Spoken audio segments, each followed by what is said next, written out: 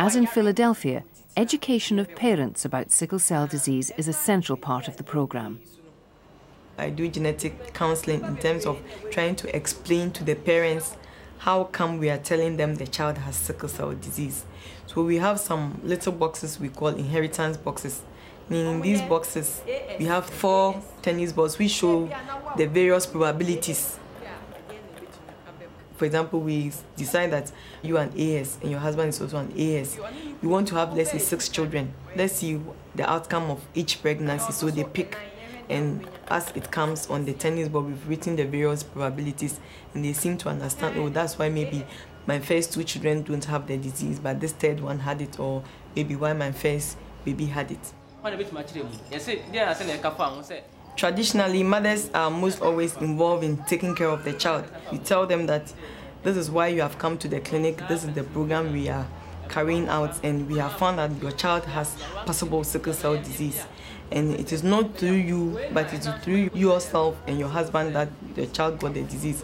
And most often they go home to tell their husbands, and some of them would say, it's not true. I'm not sick. I've never had any disease. I've never shown any symptom of the disease, so it is not true. They refuse to accept the fact that they have this child with sickle cell disease. Sometimes they refrain their wives from coming to the clinic. Getting across the message about the true nature of sickle cell disease to fathers and the public in general involves a variety of media, including talk shows on the radio, poetry and song.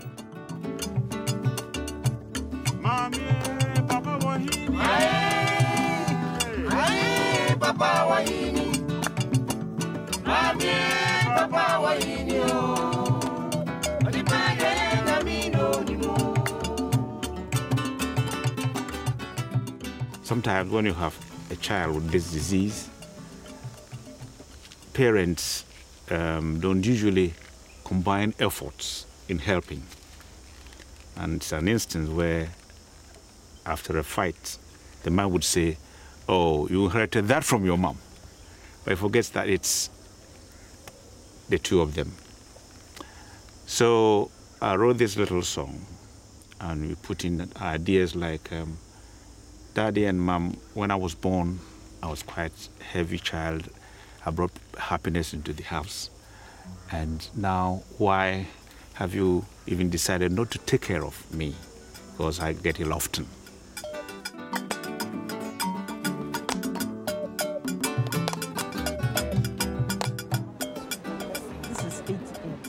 Hannah and Mary are community nurses attached to the newborn screening project. Their task is to track down the parents of babies that have been diagnosed as SS and get them to enrol in the clinic and education program. They also have to follow up patients that have been enrolled at the clinic and then failed to show up. In a city where few people have a telephone, this means searching out families in their communities on foot. Despite the lack of accurate addresses or reliable landmarks, the nurses still manage to locate most of the families they're seeking. This particular case, the person said the important landmark is Moonlight. Moonlight Shoe Service is what the person said. Unfortunately, the house we located is nowhere near the important landmark. In Philadelphia, social worker Chuck Adams also has to deal with the wider social problems faced by sickle cell patients and their families. The disease itself makes it very difficult oftentimes to fit a solution into a problem.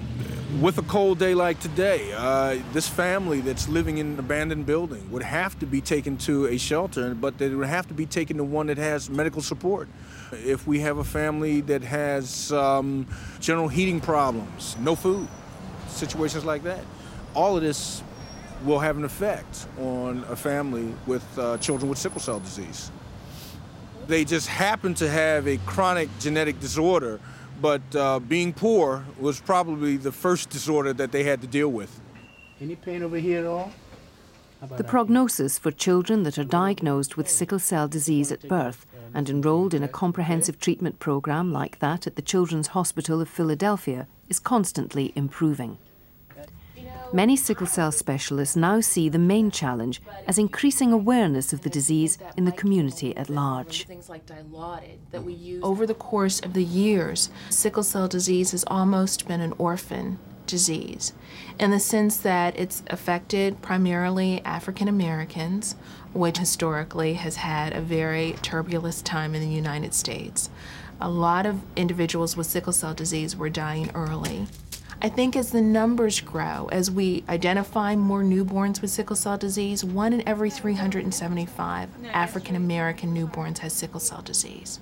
Hopefully those children will become teenagers, become young adults.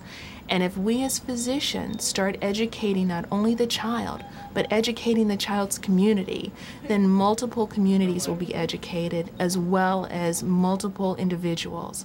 And I think that's the only way communities are going to realize what the availability is for prenatal diagnosis, what the availability is for cures like gene therapy, hopefully in the future, or bone marrow transplantation, or realize what palliative therapies like blood transfusions or hydroxyurea are available for individuals with sickle cell disease. We really have to start by educating the entire community, and you can't do that until physicians empower their patients.